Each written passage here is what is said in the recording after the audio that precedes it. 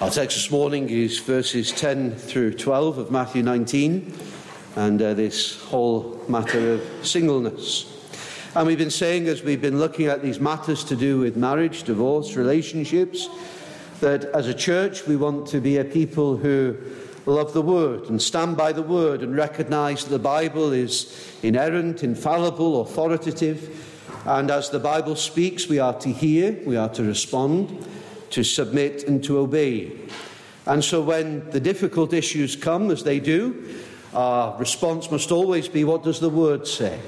How does the Word direct what we do in this matter? And that's true for salvation, and it's true in these matters of marriage, divorce and singleness. God speaks with the same authority on these matters as he does any other. And so we need to be ready for that and to understand what the Bible says, because the world puts so much pressure on us to conform to their way of thinking and their agendas and their attitudes. But we desire above all to please the Lord. Now, we've been looking at these verses and we've seen that God defines marriage.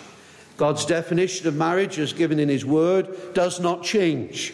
It stands. Marriage is defined by God, is a covenant under God. Marriage is designed to be a demonstration to the world of Christ's covenant with his people, a depiction of Christ's love for his church.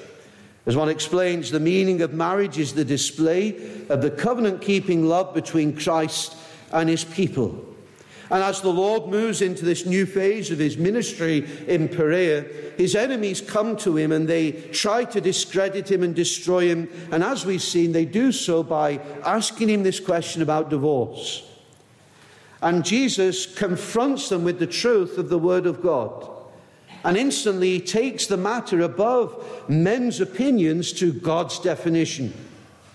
And so he sets out the ideal that God has put in place, and he affirms that divorce is not part of God's original design, and explains that what God joins together should not be separated. That is the biblical foundation and design. But then they come back to him, and then we see that God not only defines marriage, but he regulates divorce and remarriage. The Pharisees didn't want to hear what Jesus was saying. They didn't want to hear about the design of God. They just wanted to twist the scriptures to support what they wanted to do. And indeed to accommodate their lust, to permit their divorces, and yet to make them appear as though they were keeping the law and right with God. And so they asked this next question, which twists scripture, Deuteronomy 24, to try and discredit the Lord Jesus. And they try to set the Lord Jesus and his teaching against Moses. And they say, well, Moses commanded divorce. And we explored it last time and we saw that was certainly not the case. And there was no conflict. And in fact, the Lord Jesus affirms the Old Testament teaching and standard, which is the position of Moses, and responds to the Pharisees by restating God's intention for marriage, teaching that the original design was not for divorce, but in his graciousness, though sin ruins where there was persistent, hard-hearted, irreconcilable adultery, God permitted divorce, a concession to a sinful world, permitted, not condoned or commended. And so Jesus dismantles all the errors and the misinterpretations of Scripture promoted by the Pharisees, and so he deals with them and they disappear, only for a time. The piercing truth and wisdom of Jesus exposes the sinfulness and the wickedness of their hearts, and so they scuttle off for a time. But then in verse 10, we see this hard teaching. And we see the way the disciples respond to it. And so the scene moves into a house, and the Lord is with his disciples. And the strength and clarity of the teaching of the Lord Jesus, no marriage and divorce, had a massive impact upon them. It was so counter to the culture and the accepted teaching of the rabbis, which said you could divorce for any reason. And so they're taken aback at what the Lord Jesus had said, even though he just affirmed the truth of the Old Testament. And for the disciples, it was a hard thing to process, because they'd grown up in a society where divorce was rampant and actually treated as a virtue. Let me give you some examples of the rabbinic teachings from the Talmud to show you the level that it had reached. So one teaching says a bad wife is like leprosy to her husband. What is the remedy? Let him divorce her and be cured of his leprosy. If a man has a bad wife, it is his religious duty to divorce her. So the Lord Jesus comes into that and teaches again God's truth. And it blows apart all that error. And suddenly there is a tension between what had been taught by the religious authorities and what the Lord is teaching. And to the disciples it seems so hard. And how do they deal with this? How can they possibly live up to or teach such a standard? And so verse 10, his disciples say to him, if such is the case of the man with his wife, oh, well, it's better not to marry. So they turn around and say, well, if it's such a high standard, better off not to get married. What a reaction. You see, instantly there's this whole matter of commitment, isn't it? They don't want to be tied into a commitment that might be for the rest of their life. And if divorce only permitted in very specific circumstances, then they say, well, maybe it's better off not to commit. You know, there are a lot of people who live like that today, afraid of commitment. That's true in relationships, it's true in the church. They don't want to overly commit because it might limit their freedom to do what they want. Friends, that is not the right attitude and actually misses out on so much. And marriage is intended by the Lord for believers in Christ should be a very good and blessed thing, a lifelong commitment before God. 1 Peter 3:7 calls it the grace of life. Not only blessed in what it is, but also in what it represents, as we said, the unwavering commitment of Christ to his bride, the church. And so when they say it is better not to marry, they are reflecting a common attitude which runs and steps back when commitment is involved. You know, sometimes just a point on this, there are believers who have ideas of marriage that just focus on the romance, emotions and feelings. Now, of course, that is a part. But beyond that, there should be a looking for spiritual character and godliness and someone that you share common values in Jesus Christ and with whom you can build a deep, profound, meaningful companionship for life. Someone whose spiritual commitments are as deep and as far and as wide as yours are.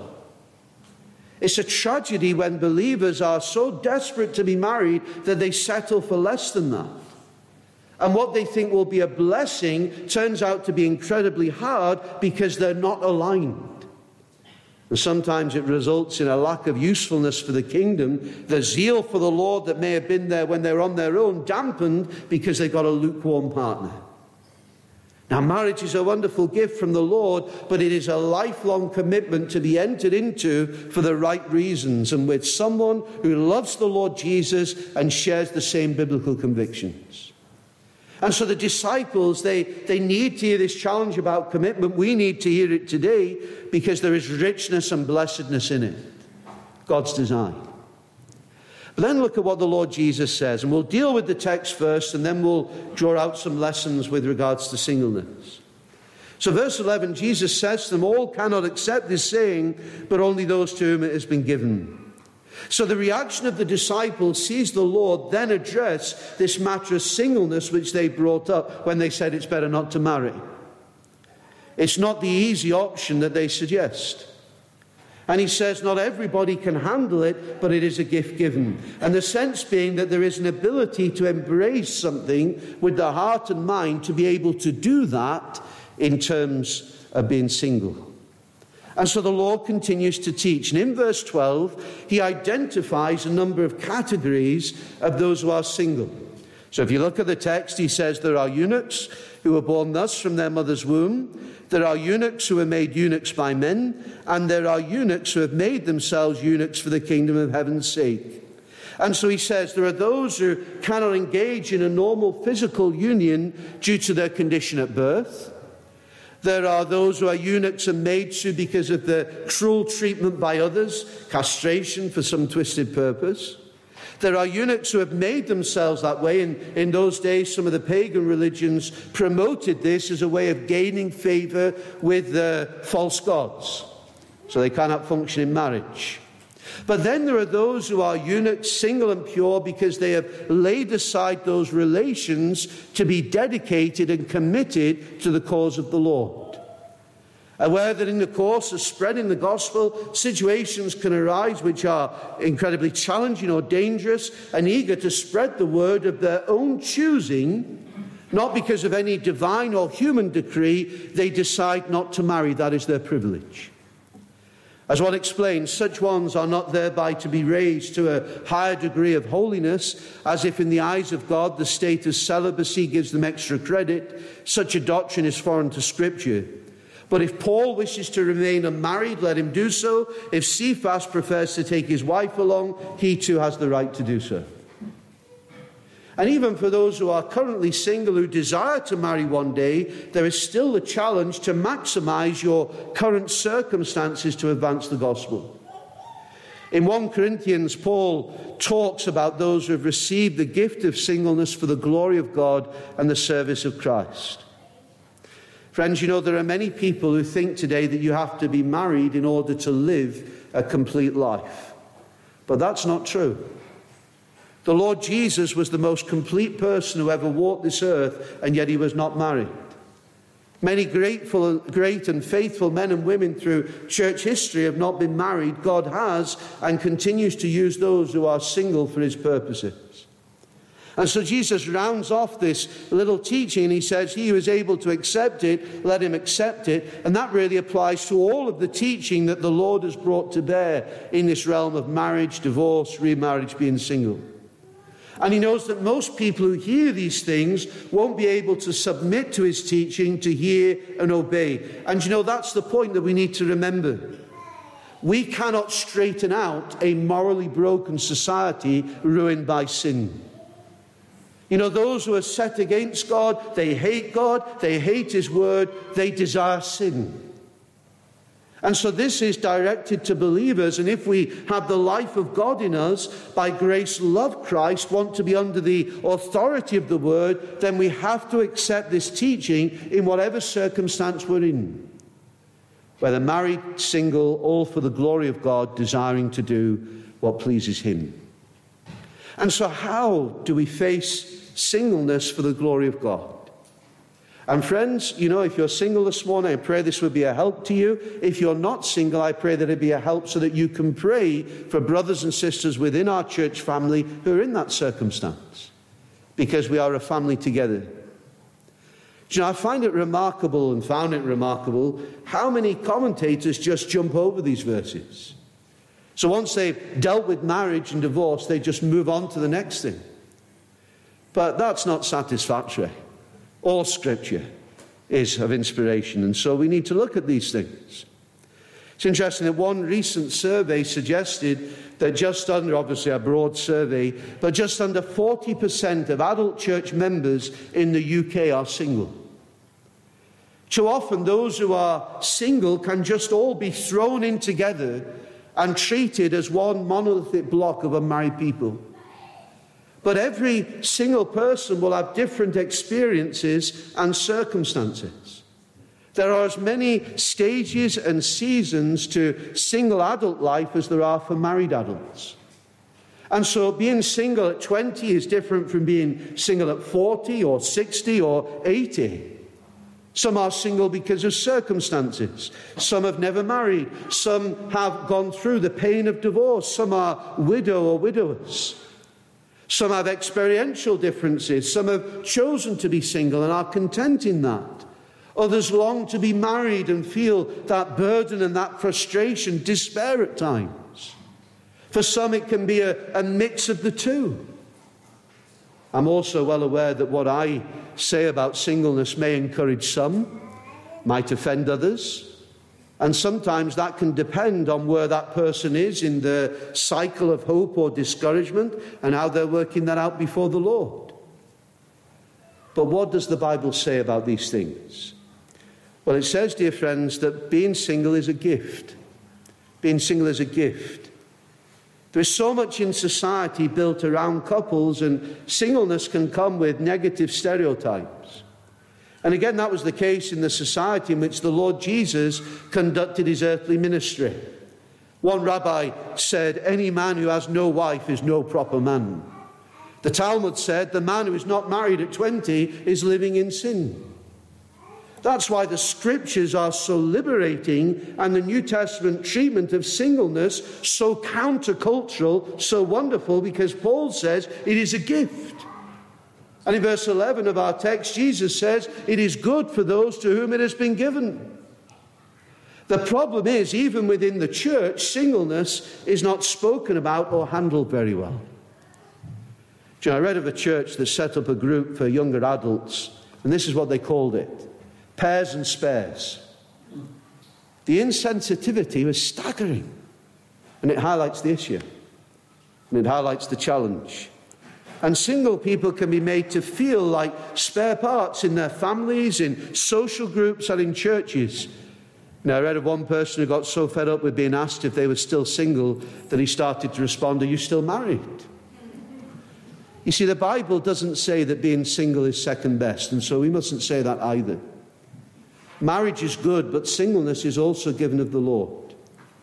And you might be thinking, well, what if I don't think I have the gift of singleness? I don't find it easy to be on my own. My desire is to be married. Does that mean I'm experiencing something second best? Well, when Paul speaks of singleness as a gift, 1 Corinthians 7, I would suggest that primarily he's speaking of the state of being single. Not just some particular ability given to a special few. So in other words, whilst that is your circumstance, it is God's gift, just as marriage will be God's gift if he grants that to you. And so we should receive our situation in life, whether it is singleness or marriage, as a gift of God's grace to us. Being single is a gift. And also, being single has advantages. In 1 Corinthians 7, Paul mentions two advantages of singleness. He says single people are spared the troubles of marriage. Marriage brings many wonderful blessings, but it also brings many challenges too. And sometimes Christian couples can kind of hide those hard times and give a very rose-tinted view of marriage to those around them, including singles. And even when the marriage relationship is good and honouring to the Lord, life is more complicated because there's more than one person to worry about. You know, you throw in children, they bring great pleasure, but also plenty of challenges and anxieties as well. And so Paul says, 1 Corinthians 7:28, nevertheless, such will have trouble in the flesh, but I would spare you. So single people are spared those troubles of marriage. Also, single people have greater freedom to devote themselves more fully to the Lord's work. 1 Corinthians 7, he who is unmarried cares for the things of the Lord, how he may please the Lord, but he who is married cares about the things of the world, how he may please his wife. And then it goes on to speak about the wife's response to the husband. And so the Christian responsibility of married people is to care for their spouse and children. That has an impact on what they can do and when. And so singleness has the advantage of allowing a greater freedom and flexibility in serving.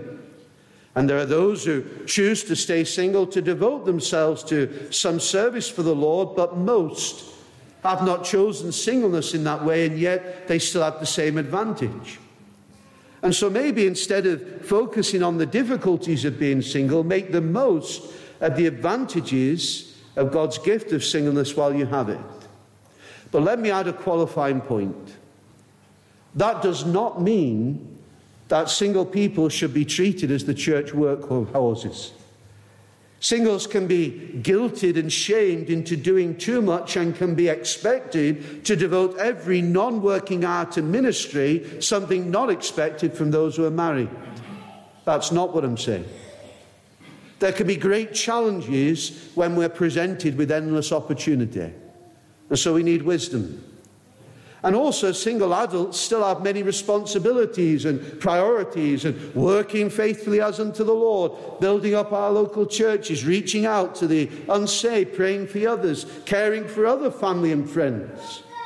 We all share a set of basic priorities, and that needs to be kept in mind. So being single has advantages, and it's a gift. But being single also has challenges, dear friends. Being single is hard. The New Testament is positive about singleness, but there is no doubt that marriage is God's loving design and gift, the chief context in which our desire for intimacy is met. That singleness is a gift doesn't mean that it won't be a deep and difficult struggle for many. Struggles are gifts which teach us to look nowhere else but to the Lord for our needs. Gifts teach us that his timing is perfect. Gifts revealing more of who he is to us. And also it can be the case that extended singleness can feel like a form of suffering. And it can bring struggles of loneliness and other temptations.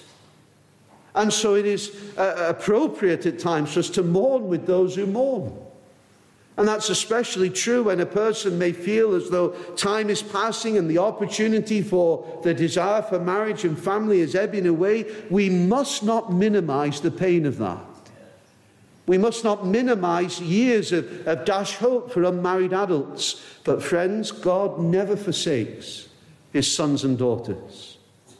And surely if that's how you feel this morning and you're in Christ, he has not abandoned you in the fresh heartbreak or prolonged singleness. And you know, if we really believe that church is a family, as the scriptures say, then those who are on their own should not be caused to feel alone with the Lord's people. Within the fellowship, we should do what we can to make sure that we love one another, care for one another, help those alone to combat loneliness. And we need to include others in life generally, to open up our lives to them, not just more formal meetings. And when you do open your lives in that way, and if you're married and working that way and inviting singles into your home, don't be patronizing. Don't be patronizing. Be genuine in pursuing a relationship. Not just because you feel you have to do the person a favor, but because you genuinely care for them and are interested in them. You know, it's very easy to see where that's not the case. And someone invited into a situation like that can feel like an intruder even though they're with people. And so being single has challenges. But then being single is temporary. Many who are presently single will one day marry. For others, the Lord may have them single throughout their lives here, but no Christian is single forever. The Bible speaks of Jesus as the bridegroom who will one day return to take his bride, the church, to be with him in that perfect new creation. And on that day, all pain will disappear, including the pain of a difficult marriage or singleness, and God will wipe away every tear from our eyes, and a great shout will be heard. Revelation 7 and 19. God will wipe away every tear from their eyes. And then it says, let us be glad and rejoice and give him glory, for the marriage of the Lamb has come, and his wife has made herself ready. You know, all gospel churches should prize marriage and family. That's clear. It's what we've been looking at. But we must be careful about the unintentional messages that could be conveyed about marriage and family. Some people make an idol out of marriage. Both are gifts for this life alone. Even the very best marriage is only ever a picture of what lies ahead for every Christian. It points to a time when the bride of Christ, the church, is brought to meet her groom, enjoy a truly permanent relationship of love and intimacy with him. The one relationship that survives eternally is the one that we have as the bride of Christ with our beloved Savior. And so the relationships that we all have as brothers and sisters in Christ, they're the ones that will not end. And these need to be cultivated as much as family life is cultivated. And additionally, single adults need to be reminded that God has not withheld his very best from them if they remain unmarried. You know, Margaret Clarkson, who was a wonderful hymn writer, speaks of her submission to her singleness with a strength that comes from bowing before the sovereignty of God. This is what she says. Through no fault or choice of my own, I am unable to express my sexuality in the beauty and intimacy of Christian marriage. But I am committed to do God's will. His commands are his enablings. My whole being cries out continually for something I may not have. My whole life is lived in the context of this never-ceasing tension. But as a Christian, I have no choice but to obey God, cost what it may, and I must trust Him to make it possible for me to honor Him even in my singleness.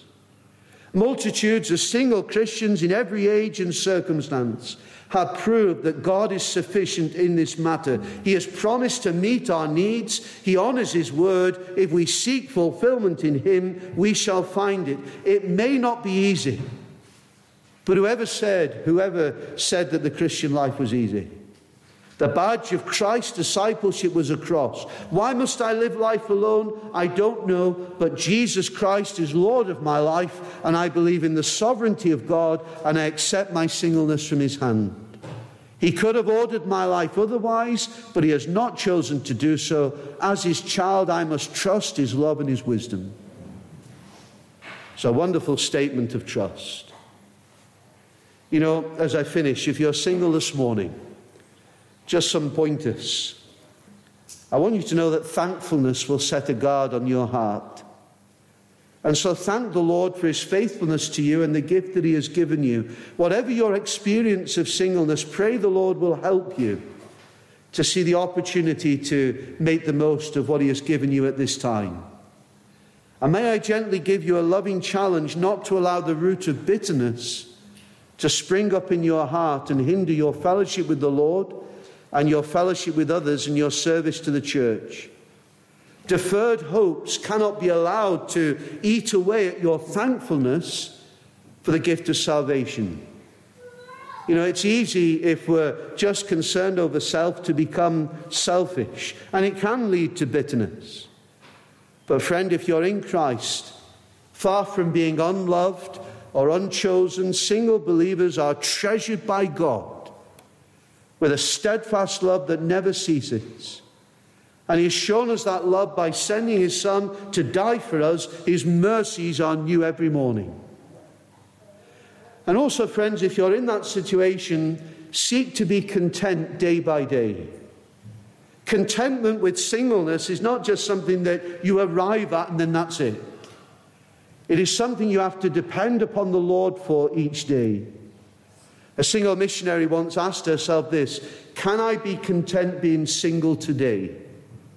Not with being single tomorrow or next year or 10 years or when you're this age or that age, just today. And when you consider your singleness on those terms, it feels less overwhelming.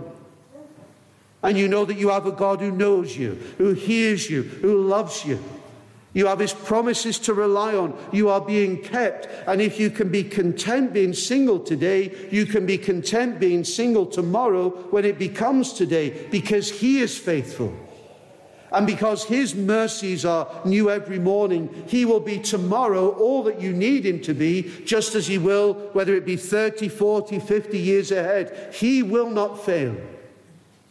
And so whether you're single or married, God will prove Himself faithful to you day after day after day.